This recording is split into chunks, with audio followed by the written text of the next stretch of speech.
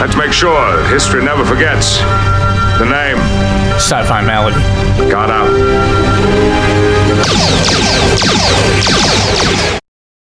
Hello, sickies. Welcome back to the Satellite of Spite. Wow, being rude today, aren't we? What? You didn't let Thomas ask his question.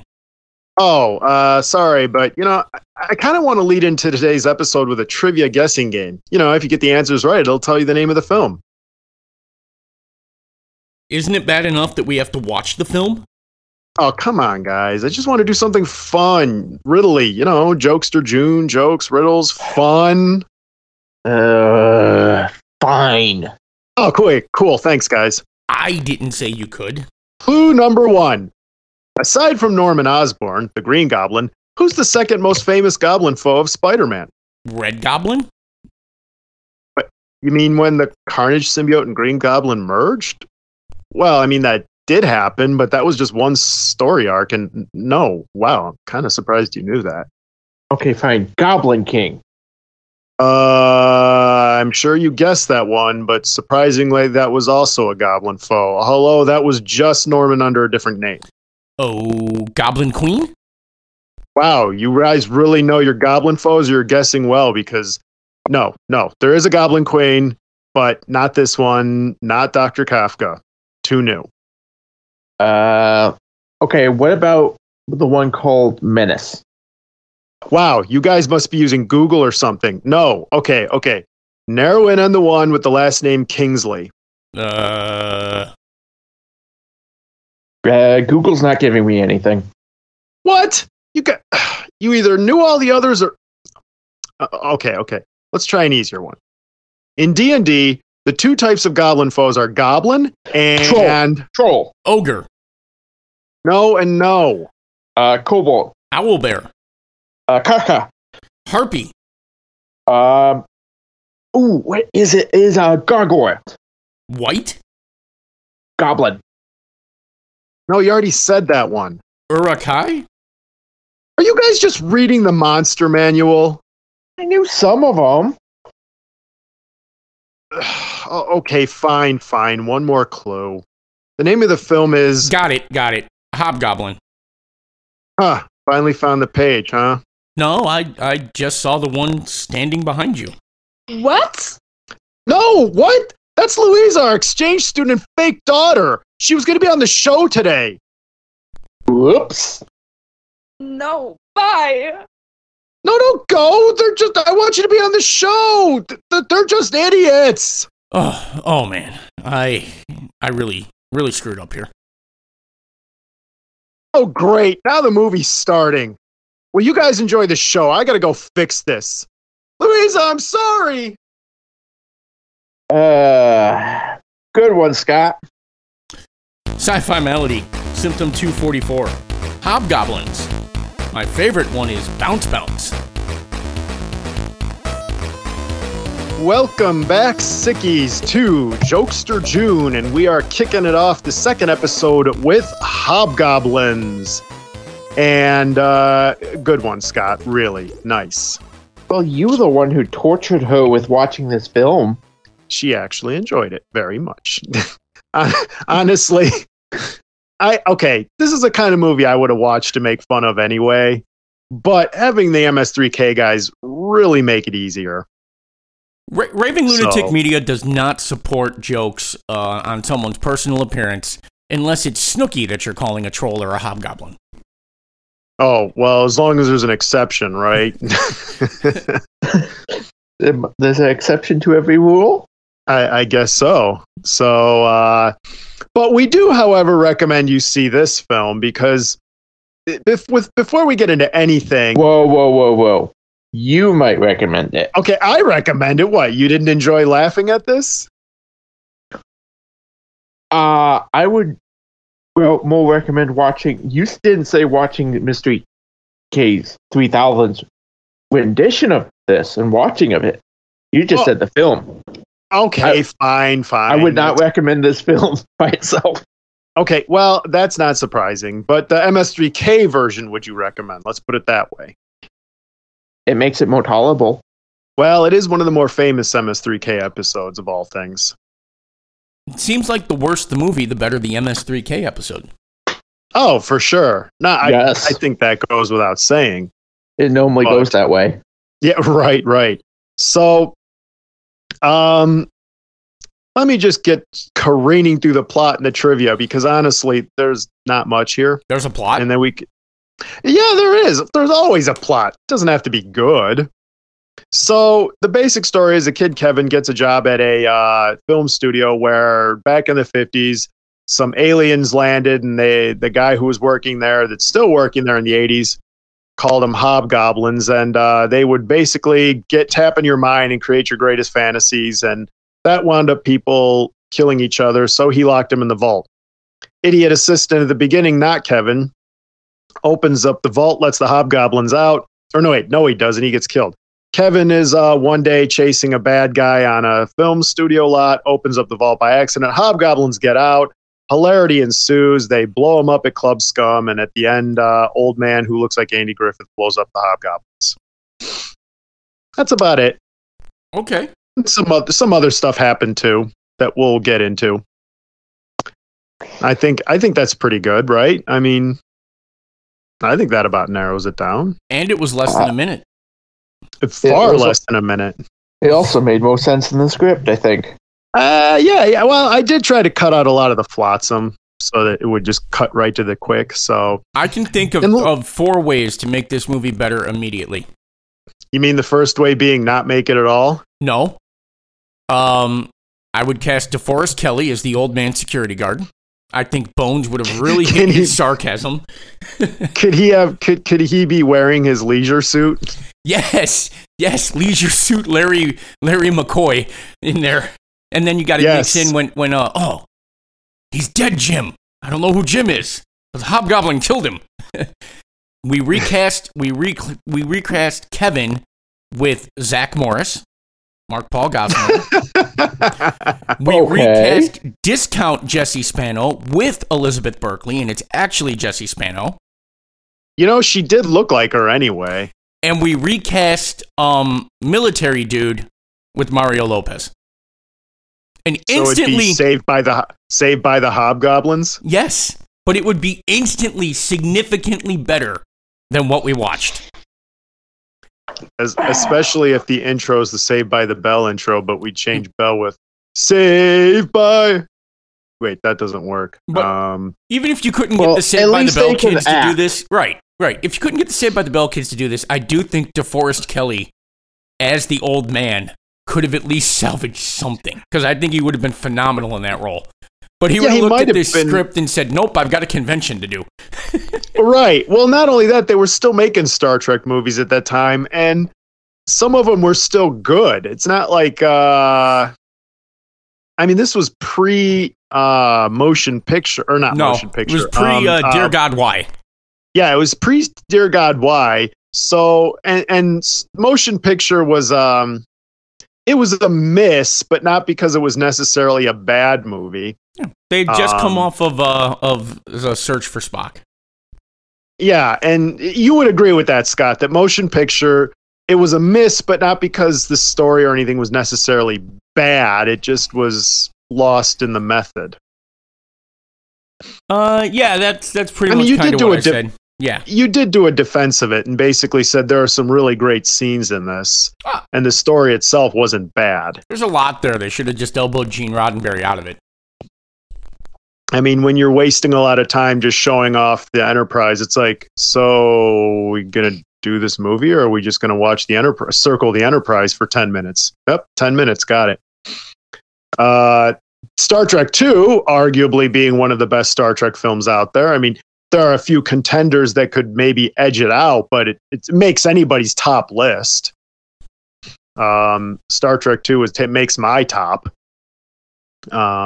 Star Trek 3 was, it was okay. Doesn't get any favors being sandwiched between 2 and 4. Yeah, it's okay. It wasn't bad, but it wasn't great. It was okay. 4 was just funny. And then we get to Dear God, Why? And then we finish it with Star Trek 6, which was amazing. Yes. Which Which, I mean, we're way off rails now, which shows you how much we disregard the movie Hobgoblins. Yeah, I didn't mean to do that. I just meant to have people try to imagine Bones McCoy as the old security guard and how much better the movie would have been just with that. I kept picturing the security guard as Andy Griffith. Andy Griffith's brother. But anyway.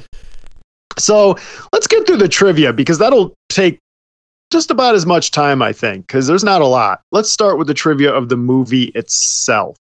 Let's see. Oops, excuse me. Wrong one. 1988. When did Motion Picture come out, by the way? 79. 79. No, I'm not. I'm sorry. Dear God, Why? I want to say, let me look that up, but I want to say it was like 90 or 91. Oh, okay. Yeah, that sounds right. Anyway, so the Hobgoblin puppets were operated by a woman who had just been released from a mental hospital. I don't know if that's true, but, tracks. The film was shot. That makes sense. Yeah, the film was shot without permits. Shock. Rick Sloan, the director, didn't see the puppets for the film until the night before the first day of shooting, at which point it was too late to do anything about it. In fact, if you notice, a lot of the times the puppets are just being thrown at the actors because they didn't actually move. They look like stuffed toys because they were. So, whoopsie doodle.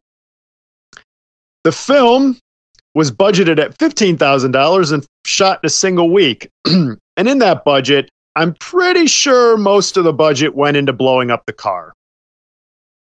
I'm like 90% sure that was most of the budget. Blowing up the car and the other pyrotechnics. Because, I mean, what else were they doing? It was probably filmed at someone's house using people's cars. Their weapons consisted of a starter pistol and rakes. I think they had a crowbar in there at one point, too. Yeah, but they surprised. Apparently forgot about the crowbar and went with the garden hoe. So they probably needed weapons. They were just like, I don't know, just look in the garage. Hey, I found these. Good enough. Bring them out. So let's see. The film studio was in a parking lot that was deserted at night next to a crack house. Some of these trivia, by the way, I cannot say if they're true or not, but I'm reading them because, dear God, I hope they are true. So allegedly, Rick Sloan, the director, says he wrote the first draft after watching Gremlins, or excuse me, prior to watching Gremlins. Sure, I guess he was. Yeah, I guess he was. I guess he was trying to cover up for that.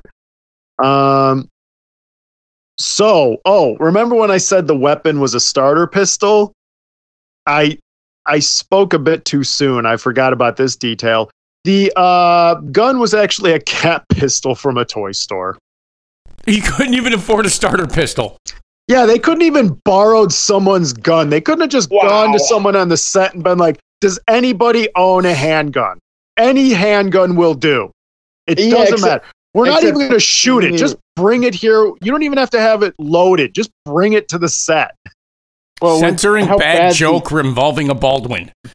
Yeah, I was about to say, we've just had an incident recently that we might have a good reason why not. I'm just saying, but this was 1988. You would think someone would be like, hey, who here has a handgun? Somebody has to have a handgun. We're filming next to a crack house. Come on.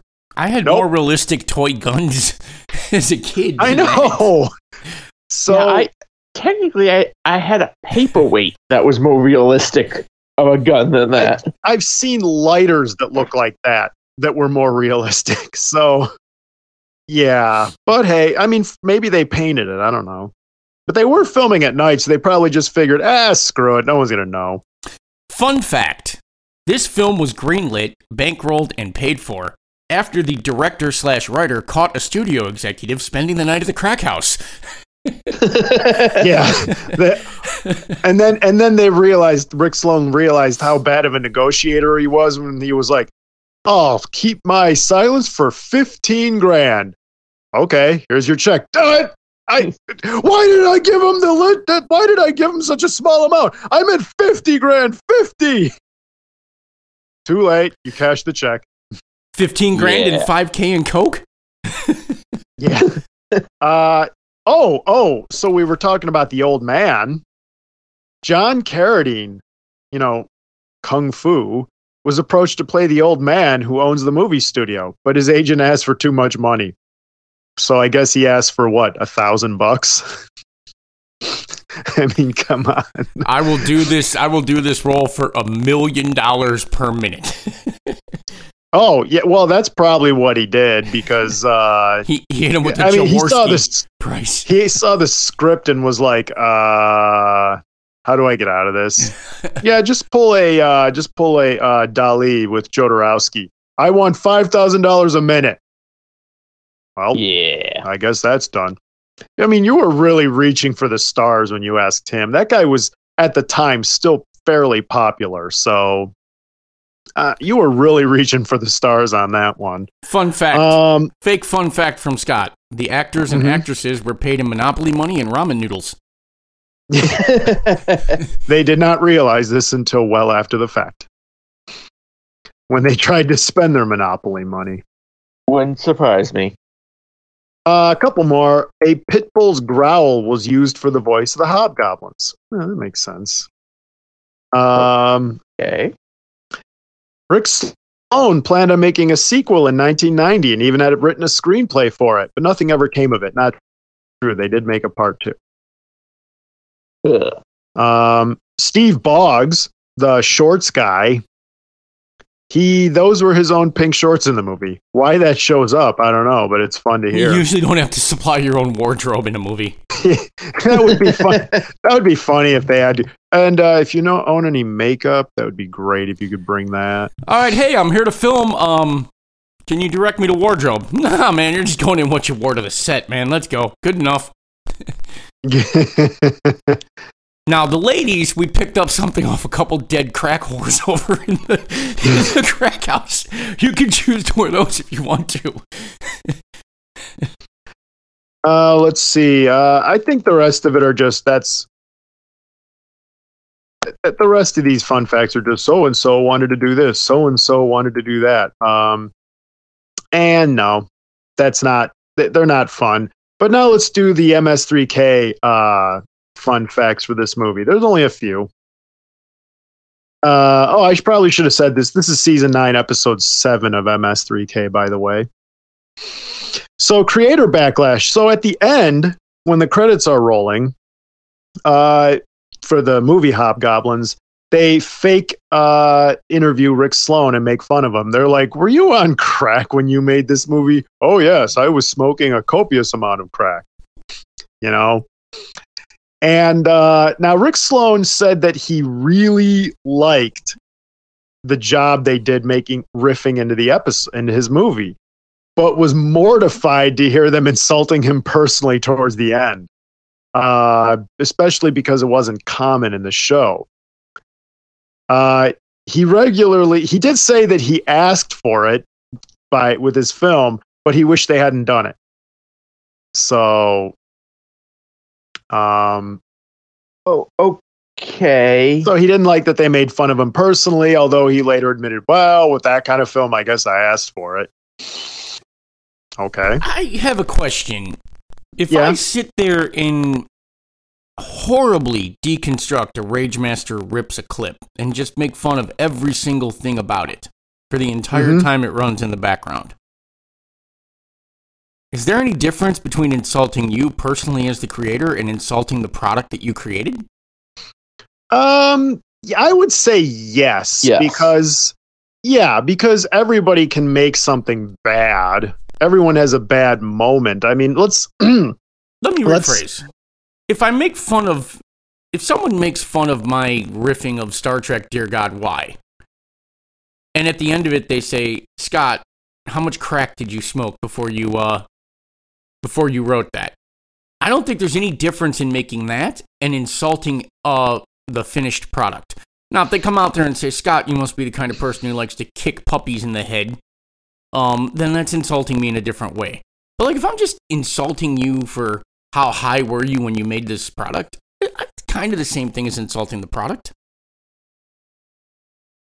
Yeah. Yeah. I mean, I think it, as you put it, it depends on how you're insulting them. If you're saying, yes, like, were you on drugs when you made this movie? Okay, that's insulting the movie. It's implying that the movie sucks. So I don't think that's really a direct assault on someone as much as the product. I'm sorry, go on. I mean, if you're attacking the person's character, that's a different story. But they kind of did when they were like, well, did someone open your skull and replace your brain with rat droppings? You know, that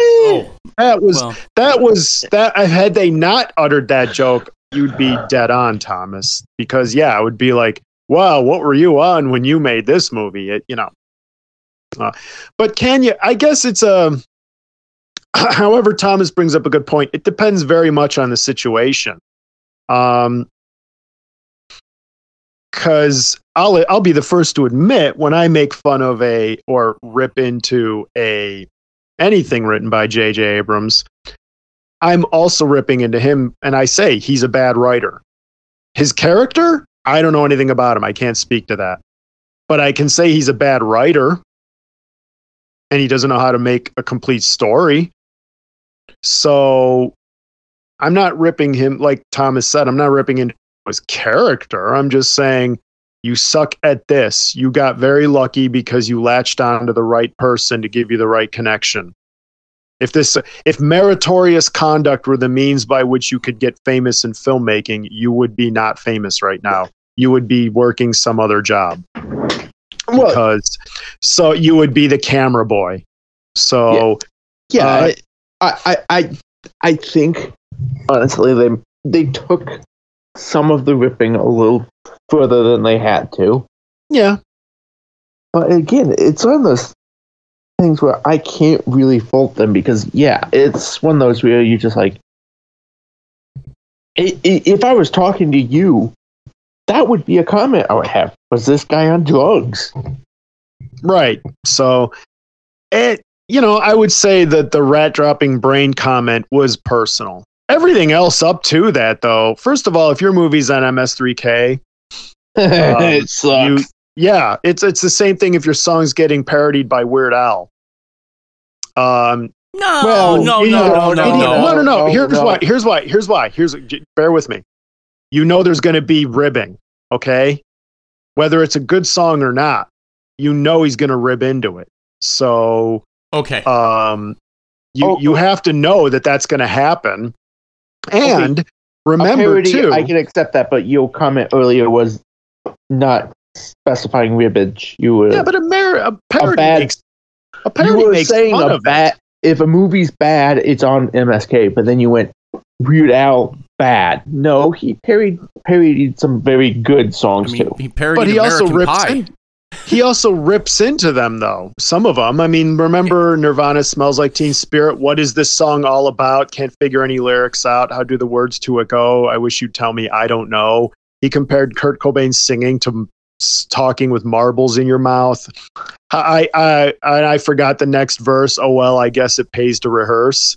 So, but Nirvana thought that was hilarious. So they loved their parody. But, now, Weird Al doesn't get as insulting as they were with the brain comment, but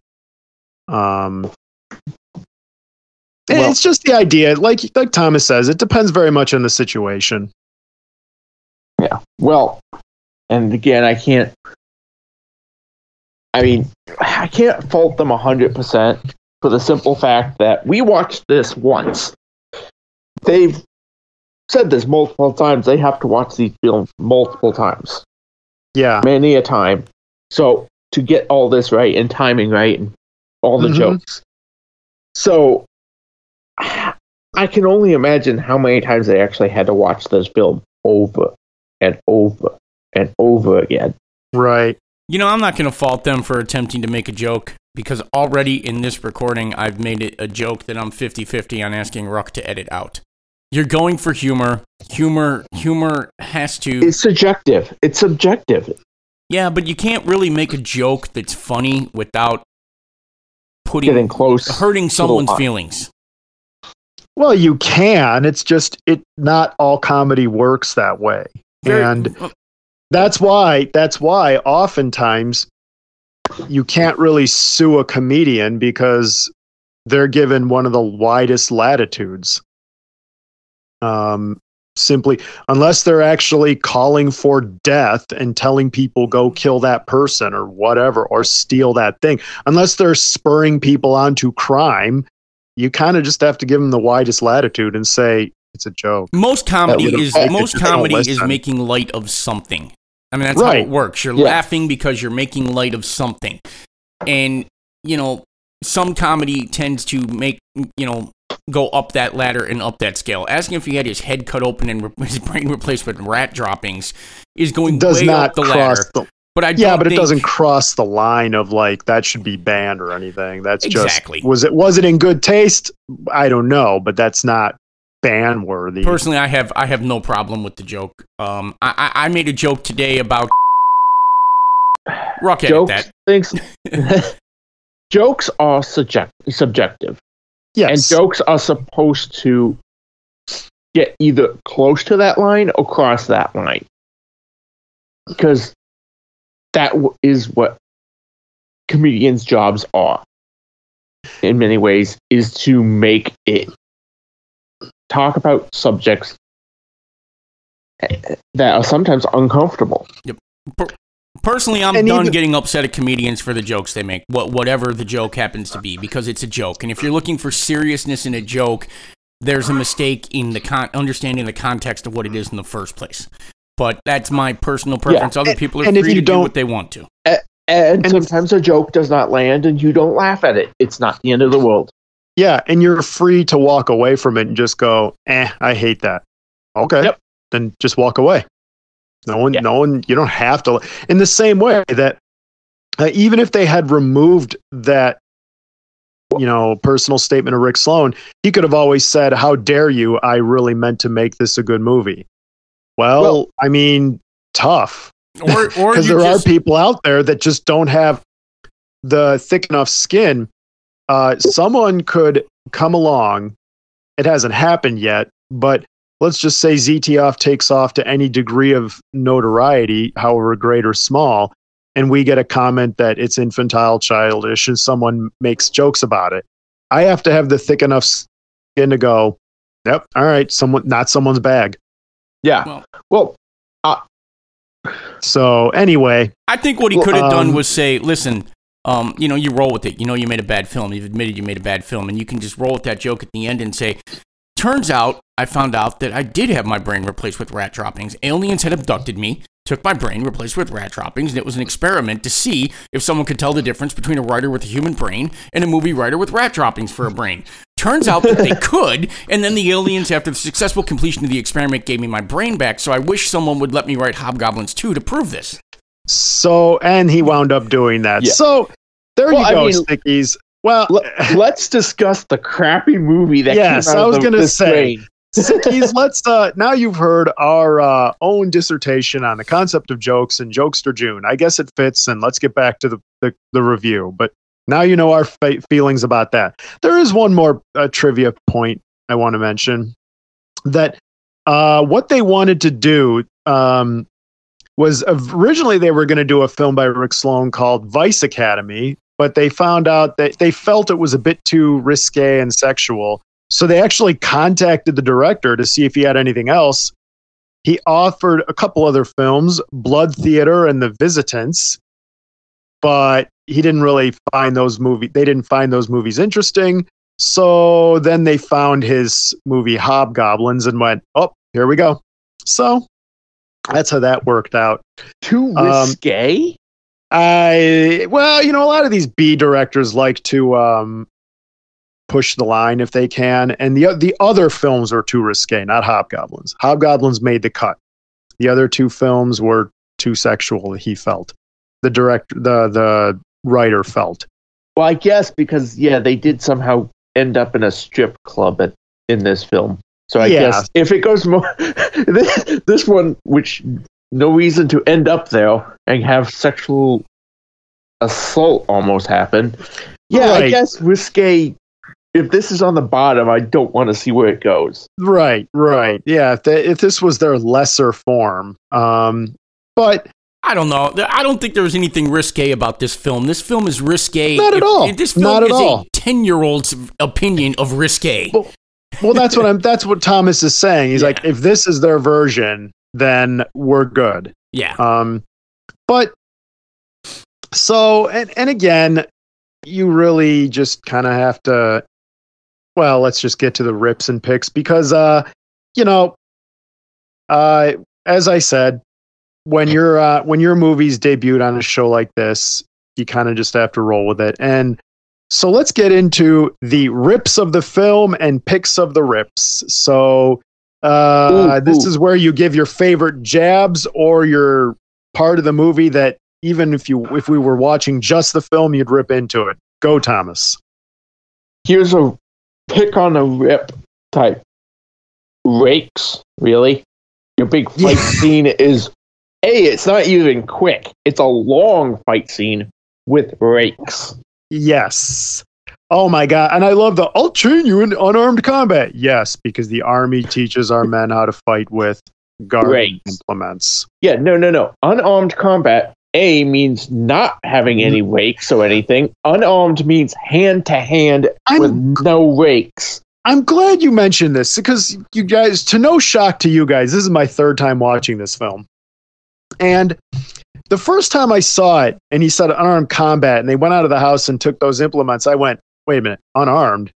Wait, shouldn't you be using your fists and kicks and punches? I mean, or wrestling or something, grappling? Isn't the technical definition of an arm something that extends the length of the arm? Yeah. Now, don't get me wrong. The military teaches with pugil sticks and things like that. But that's not unarmed combat training. No. That training, but not unarmed. That is normally, either weapons or it's just, martial training or some kind of martial arts training, but not unarmed. Unarmed more goes on to jiu-jitsu, Krav Maga. So, stuff like that. Yeah, where you just have your hands. And the Army does train that stuff. Yes. And it does train, pugil sticks and stuff. But when he says unarmed, you're expecting like flips or submissions or chokeholds. Something like that. But then to pick up a rake. And then to have the weirdest choreographed fight ever. I mean, it's like, this is like sword fighting on a stage level of stupid. In fact, when you're watching it, what you're thinking is, so this is what you learned in the Army, huh? Yeah, we're doomed. If the Soviets invade, we're done. Just lay down your rakes, guys, because it's over. Diplomats, it's all on you.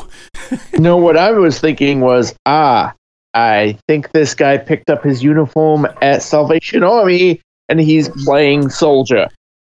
There's that, too. Which, here's another rip. So, he has grenades, huh? Like, he just took grenades off the base. That's not an infraction, no. And then his sergeant who's letting him chuck grenades around Club Scum. Yeah, they just take grenades and walk around with them. Yeah, what? No. You can't get training like this at camp. Yeah. The grenades themselves are just making little fireballs. It's like, shouldn't Club Scum be falling apart right now with the number of grenades he's chucked around? Well, he stole the training grenades. No, this is the biggest rip of my. This is the biggest rip of my of the film. The hobgoblins can get into your brain and make you live out your fantasy, correct? Yeah. Into your brain to make you believe that your fantasy is occurring. But everyone else gets to see it too, apparently. And it takes form. So the woman who is just a figment of the pants dude's imagination can actually push the car and block a strike from Kevin. The grenades that he's conjuring out of the ether and throwing in the air become real. They became real. How? So how? Well, you see, Scott, the thing is, you're overthinking it. You're putting more thought into this than Rick Sloan did. Just like the Muppet Babies going to Imagination Land, but it becomes real? Or make-believe? You got it! Bingo! Oh, how about this one? I mean, obviously, you can tell the amount of thought was put into this. Club Scum. Yeah. Yeah, that's not gonna generate any because that's going to be the best name for a club, because that will totally get you traffic and traffic. Again, Club Scum. What a 12-year-old who's never been to a strip club believes that a strip club is. Yeah. Oh, and get the name of the bouncer, Road Rash. Yes. How many fake IDs do you need?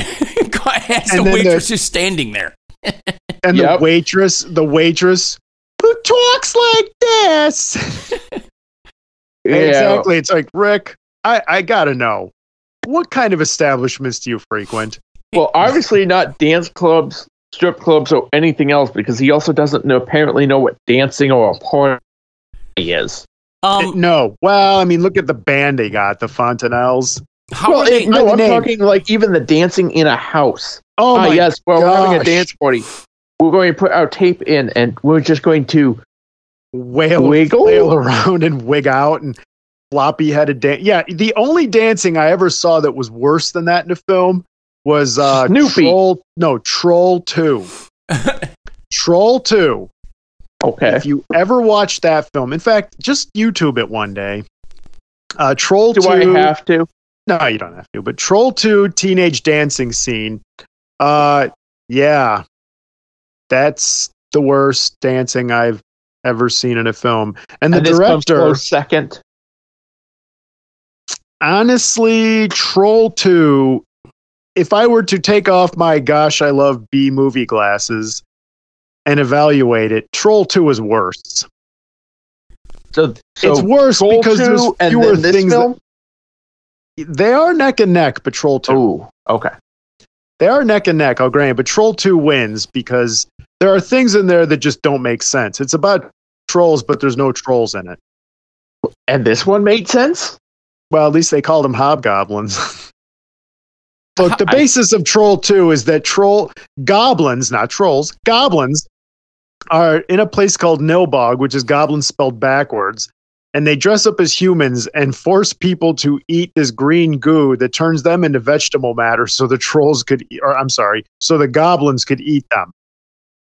And that was his big slam against veganism. Oh yeah, there's also a druid and a piece of Stonehenge in the middle of the town, which if you touch the stone and concentrate, whatever that means, you'll kill all the goblins. You know, that's where we're getting, okay? Back to ripping this movie. Yeah. How are they paying for anything in the club? Daphne stupidly suggested that they have one person hold all the wallets, and then the guy at the end of the line produced a switchblade and gave me the wallet. Yep. So did they have money in their shoes? Are they on credit? Does Club Scum give free drinks away because the guy who robbed him for his wallets happens to be the owner and he now considers he's been paid for the night? Well, they gave away free. They gave away free IDs. Also, don't forget but she's known though, apparently. Oh yeah, that's true too. So maybe they just know her and she has credit there? Again, things that make no sense because women who don't work at those types of clubs usually are regulars at them, right? Yeah, and they... Well, when you're just a complete and utter... I don't know how else to say this.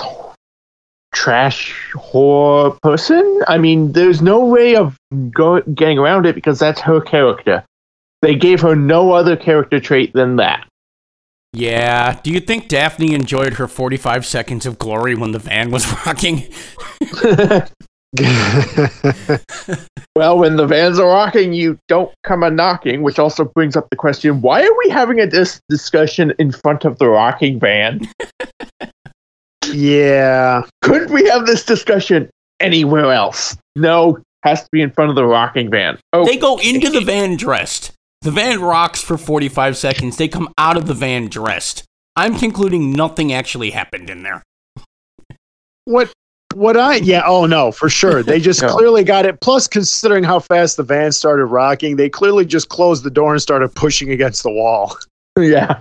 Well, again, as we've discussed before, I don't think he's been in a strip club, a dance party, so I don't know if he's had sex either. So, right, what you know?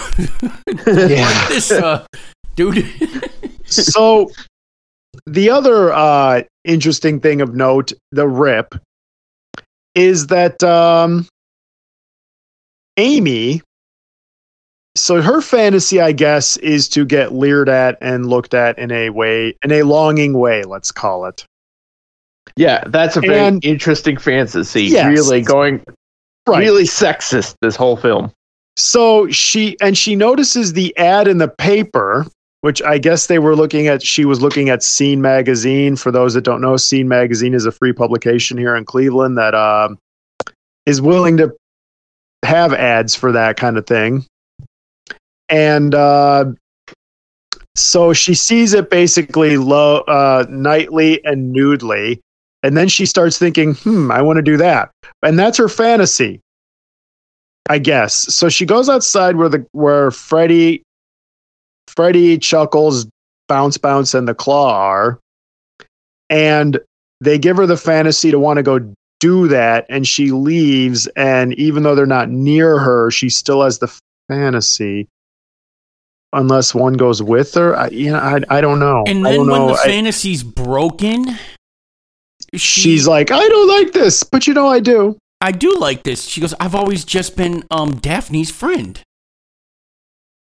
I mean, this is an interesting way. This is an interesting late 1980s take on female empowerment. Feel better about yourself by realizing that you have been marginalized as a sex symbol. These guys don't know you because of anything about your character, your intelligence, your personality. You got up on the stage and stripped, and now you're something in somebody's eyes, and this validates your self-worth. That is an interesting take on female empowerment here in 1980s. Well, stop trying to understand the logic of this movie, too, because it doesn't make any sense any time where you're just like, yes. Pants Dude tries to pick up Daphne less than 2 hours after she watches her boyfriend get burned to death by an exploding grenade, or she thinks so. And she's about to go and roll with it until he shows up with what looks like a severe sunburn and in need of a bath. Yeah. Which is another point. For being on fire, he pulled through pretty well. And also, suddenly doesn't need the crutches all of a sudden. Yeah. And apparently, Pants Dude's entire fantasy is about getting laid once. And obviously, again, I don't think he actually knows what it is, because this doesn't seem like this is actually going to go anywhere. This fantasy seems very weird. Yeah, 12-year-old, like Scott said. There's before we dive into the picks on rips, I'm going to put a rip that is one of my picks, and that is the way the hobgoblins worked, because clearly they were dolls. No, I thought they were so realistic. When they weren't being controlled by the puppeteer, they were who just shook the head up and down, and that was one of my picks. Was yep, that's right, I agree. Yep.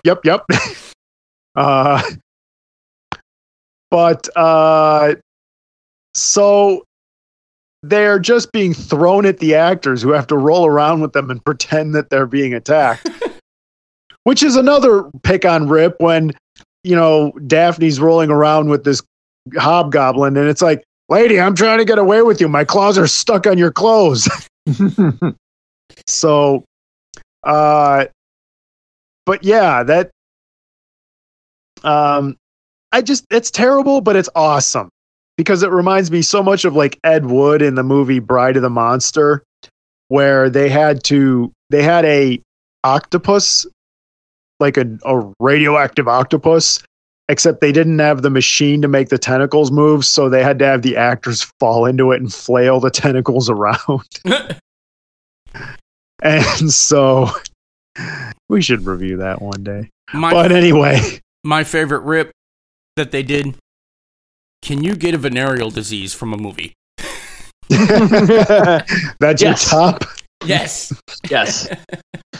Yep. Oh. Or how about this one? It's the 80s. Do a lot of coke and vote for Ronald Reagan. Yeah. Let's be honest. These rips and this comedy helped get through it. Oh, otherwise I don't know how I'd be able to watch it. Oh, you couldn't. Or the rip where they said, now I have my outdoor eyebrows on. Now I put on my outdoor eyebrows. Oh. Or just the part where they first start, the hobgoblins are driving the golf cart. Oh, good handling, smooth steering. I like it. I like when the old guy's driving the golf cart. He does the same speed on the expressway.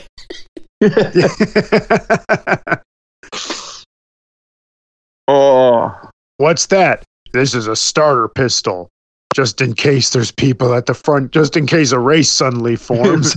Yep. Thank God it's a starter pistol, because Kevin fires it straight up in the air and then doesn't move. Like, dude, that bullet's coming back down.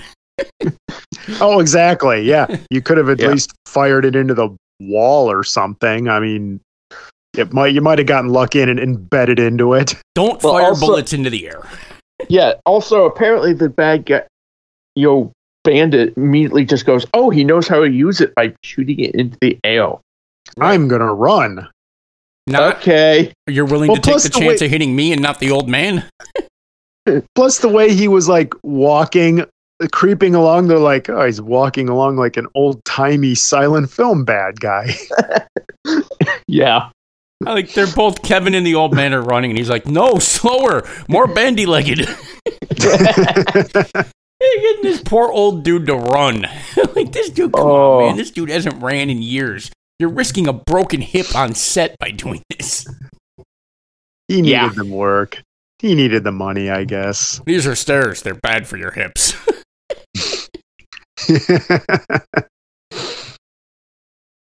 Let's see, what else? Just the way, meet the hobgoblins. Frankie, Chuckles, Bounce, and the Claw. And then when they're trying to get out of the house, we'll leave you alone. Just tell us how to change the music. Or after that, when they all fall asleep on the couch, hello, did you guys drink a gallon of Robitussin? Yeah.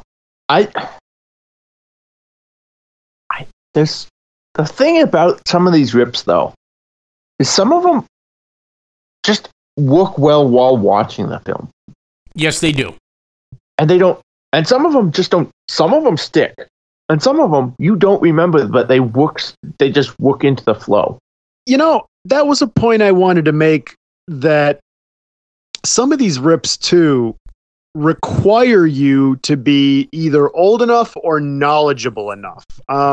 Normally MS3K is pretty good about ripping in a way that's timeless, but this one they made jokes like, well, they got Fran Drescher to do that job. Or when they did that, I love the whole sequence with the band, but there's just, hey, this is that Basque separatist rock. I've heard about this. Or, hey, it's Ronald Reagan's band. And you're like, that's funny if you know the reference. But, so that's going to be a problem with this one. It won't age well. And it's already struggling in some of its aging. I would say it ages well, but it doesn't age as well as like Space Mutiny could have, because Space Mutiny was timeless. I showed this to Louisa, the fake daughter. She really did watch this with me. And she laughed at it. She did laugh at it, but she didn't laugh at those jokes for obvious reasons. She's 17. She doesn't know. Maybe she knows who the Basque separatists are, but even if she does, it's kind of like meh, whatever. Or it's Ronald Reagan's band. Yeah, there we go, Ronald Reagan. And for you or I or Thomas might be like, hey, it kind of does look like him, I guess. Whereas anybody else would just be like, meh. They did a lot of these jokes were dated, and you can tell when they were made. And or the Fran Drescher thing. If you don't know who that is, okay, the waitress does sound like Fran Drescher, but you have to know who that is to care. Even as simple as today's joke, you wouldn't have said, "What did you guys do? Split a keg of Robitussin?" You'd have probably said NyQuil. Yeah. Exactly. I mean, Robitussin is still on the market, but you're right. You would pick something that's more widely known. Yeah, Robitussin is still there, but it's not the go-to. Or even NyQuil absolutely is now the. Yeah, I mean, it is a name brand, but it is also kind of like how Kleenex is. Or you'd say cough syrup. Or you split like a bottle of Ambien. Something, yeah. But that's one of the drawbacks that makes it funny for me, but that makes sense why I would think it's funny. Oh, yeah. Someone younger might not. But there's still a lot to enjoy. I mean, the band sequence itself, just when they're sitting at the table, when the guy walks up, that's my show. Good night. There's a craft to what they do. Sure. And it's a unique. Sorry, Mark. Go ahead. I'll get back to that. No, I was going to keep going, but you're making a point, so go ahead. It doesn't work as well when you pull it back. What did you do? Split a keg of Robitussin doesn't sound funny, but when you're watching it, it's the right timing, and it's the cadence, and it's the delivery. And sometimes you just need one or two words with the action that's going on the screen, and it's funny because you have the visual timing, but also there's sequencing. It's not just how you delivered it, cadence and timing, it's the when, especially in relation to events that have happened beforehand. Because now, what do you guys do? Split a keg of Robitussin is perfect because he's coming back from them just getting attacked by hobgoblins that shouldn't exist. And they're on the couch. And they're on the couch, and one of them is missing. And they might as well screw a thing of Robitussin. They might all have just taken a whole bottle full of Valium. They don't seem to care, and the timing works because they shouldn't be like that. Well, and that's the key to comedy, the time, the knowing. I mean, if you're a stand-up, you have to know how to read the room. That's another layer, because if the jokes aren't landing, you got to be able to pivot. Yeah. And I've seen that. I've been in a comedy show where the comedian started and it wasn't working. There were just some slight chuckles, and that was it. And he was able to read the room, and he finally found a joke that just clicked. Yeah. And once he got us going, but you don't have to do that. Read the room, but if you're doing a live show, absolutely. So you don't, but with this MS3K, you're right. You got to know your cadence, and there's a lot of rehearsal about it, a lot of timing. Well, the ultimate question is how many of these jokes landed, and how did we actually think of this? Well, I think it landed well. I just wanted to punch out my last three with the band. Because that's the scene that I really remember the most, when they're making fun of the, can we get some breadsticks? Or when they're like, oh, he's singing the menu to us. That's great. Let me tell you about our drink specials. Don't park in the alley or you'll get towed. And while I'm up here, let me point out the restrooms. And then while they're saying the name of the song, which by the way was Kiss Kickers 99, and the next word was bootlicker, but they're like kids Snickers, and they're guessing what he's saying, and it ends pig liquor, iced fishers, and then it ends with fish pickers. That's our band. That's our song, Fish Pickers. Oh, that's funny. So, but how do these jokes land? I guess that's a good, that's probably a good question for rating this. Then, I don't think they have to land. I honestly, with something like this, I think if one out of every 4 or 5 jokes lands, you're probably doing well. And that sounds insane. But if you're laughing once every minute or 2 minutes, that's once every 4 or 5 jokes landing, and it probably keeps you tuned in. And that's right. That's right. Even if you don't catch it, and they give you enough that even if you miss one, stick around. You'll get one in 10 seconds. Well, I mean, and that's the thing about this timing. They're putting so many in, but it's not like everyone hits, all of them hit the same way. You're not busting out, laughing your ass off at every single one. Some of these, it's just, got it. Okay, cool, I see what you did there. Well, and 2, I think it's also that they don't overdo it. They know when to stop a joke. They know when to let some space happen in the movie without a joke, when to give a minor one just for a chuckle, just to remind you.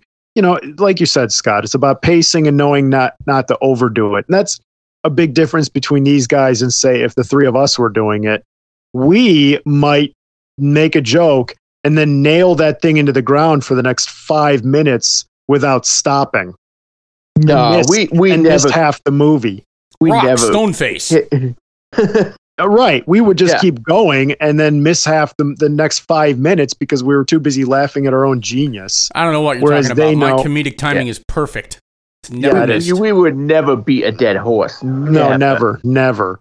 But then 3 other reviewers, whereas these guys know, all right, you did a joke, that landed pretty well. Give a minute breathing room. Okay, now throw in a minor chuckle, There's a craft to it for sure. So with that in mind, let's rate the craft of this particular MS3K show episode. How many hobgoblins would you give it? Go ahead, Thomas. Are we rating the movie and the MSK again? Yes. Okay, rate the film itself and the MS3K. Okay, film. I consider it. I'm going to give it a 1. I don't know if I could give it. I want to give it 0, but I'm like, we've seen worse films that have made me actually physically sick. So I don't know if I can give it 0, but I can't give it much more than 1 because this is a bad film.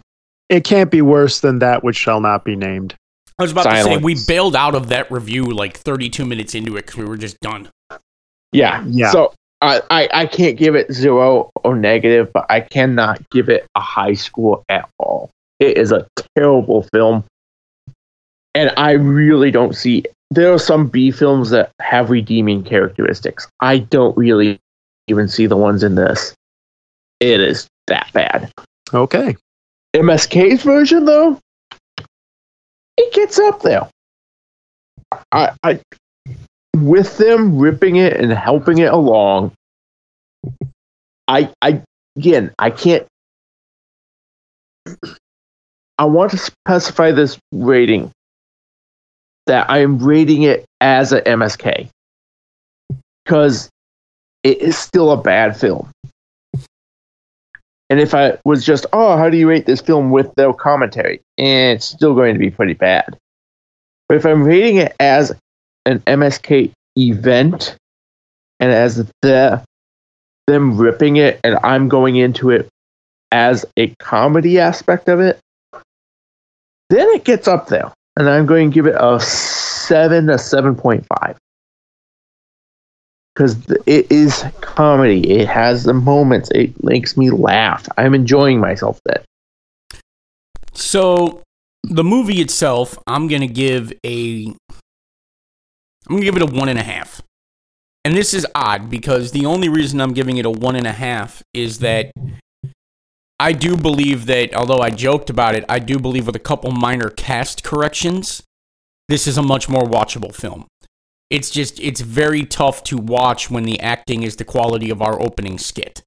It's very tough to get through a movie like that. So if you mix in a better cast, instead of some volunteer film students, you might have been more watchable, and you might have been able to focus more on the story that's going on, even though there's not much of a story. A little better cinematography. There's something here that is still very horrible, but not Star Crash bad or Space Mutiny bad. But the fact of the matter that they didn't have the budget or the talent at any part of the production to bring it to the screen drops it back down. So I'll give it a 1.5 based on potential to be remade into something that could be a 3. MST3K. MST3K. MST3K rating. Might be controversial here. I'm going to give it a 6. As a piece of parody, that seems typical for you. As a piece of parody, it's above average, but I don't think that this particular episode of MSTK or what's going on there really rises to me saying it's a master class in satire and parody. It made me laugh, and it's above average, but I don't know if I put it up there as something that gets much above that heading to the elite status of the craft for this episode. So I'll leave it as a 6. It's above average. Fair enough. So for the film itself, on the sliding B scale, I give it a 7 or 8 because, for me, the harder you try, the worse it is, the funnier it is, the more I like it. That's all there is to it. And it's short, blessedly short. I do have a limit. If this were like a 3-hour movie, I would hate it and give it a 0. But blessedly, these things are short enough that I can enjoy and then walk away. At least you have limits. I do. MS3K, MS3TK or whatever, that gets an 8. Of course, I helped to pick episodes that I really enjoyed. And the downside of this was primarily that some of the jokes are dated. Compared to their other work, which usually if there's a dated joke, it's only a couple and who cares? This one, they piled on the dated jokes a little bit more. Of course, they didn't feel that way when they wrote it, but again, that does tend to dated writing, whether it's jokes or even just dialogue, is something that I've noticed really doesn't land, and we've really upped that without getting too far down a rabbit hole. A lot of writing today is written in such a way that 10 years from now, it's not going to work. Because it's so bloody dated. It's so written as though it were written for Twitter, which means it's gone and its utility is done in 5 days. And so that knocks it down at least 2 points for me. But overall, it seems like we enjoyed the film, the review, For the most part, yeah. The parody, yes. Yeah, the parody. Well, of course, the parody. So, well, if you enjoyed that one, next week we'll be doing,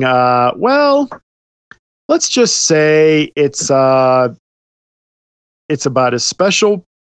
I'll just tell you what it is. Next week was going to be Prince of Space, which was another one that, wow, when I saw this, it was so funny it hurt. Let's see if it keeps doing the same thing. So, in the meantime, you can check us. You can go to our Discord site, check out the other shows on Raving Lunatic Media, such as the Caseatorium, which has the Case of the Chills, Case Closed, and Cold Case Chase. ZTF, which will be a little later this month. Usually it's the first Saturday, but it'll just be a little bit later. But count on that. We'll have our next ZTF chapter plus a short coming out soon this month, so keep your eye out for that. You can contact us through our Discord page, Raving Lunatic Media, or you can also contact us at www.donkeymudravinlunaticmedia.com, ravinglunaticmedia.com, ravinglunaticmedia.com. Ragemaster, what's left for them to do? Stay sick, sickies.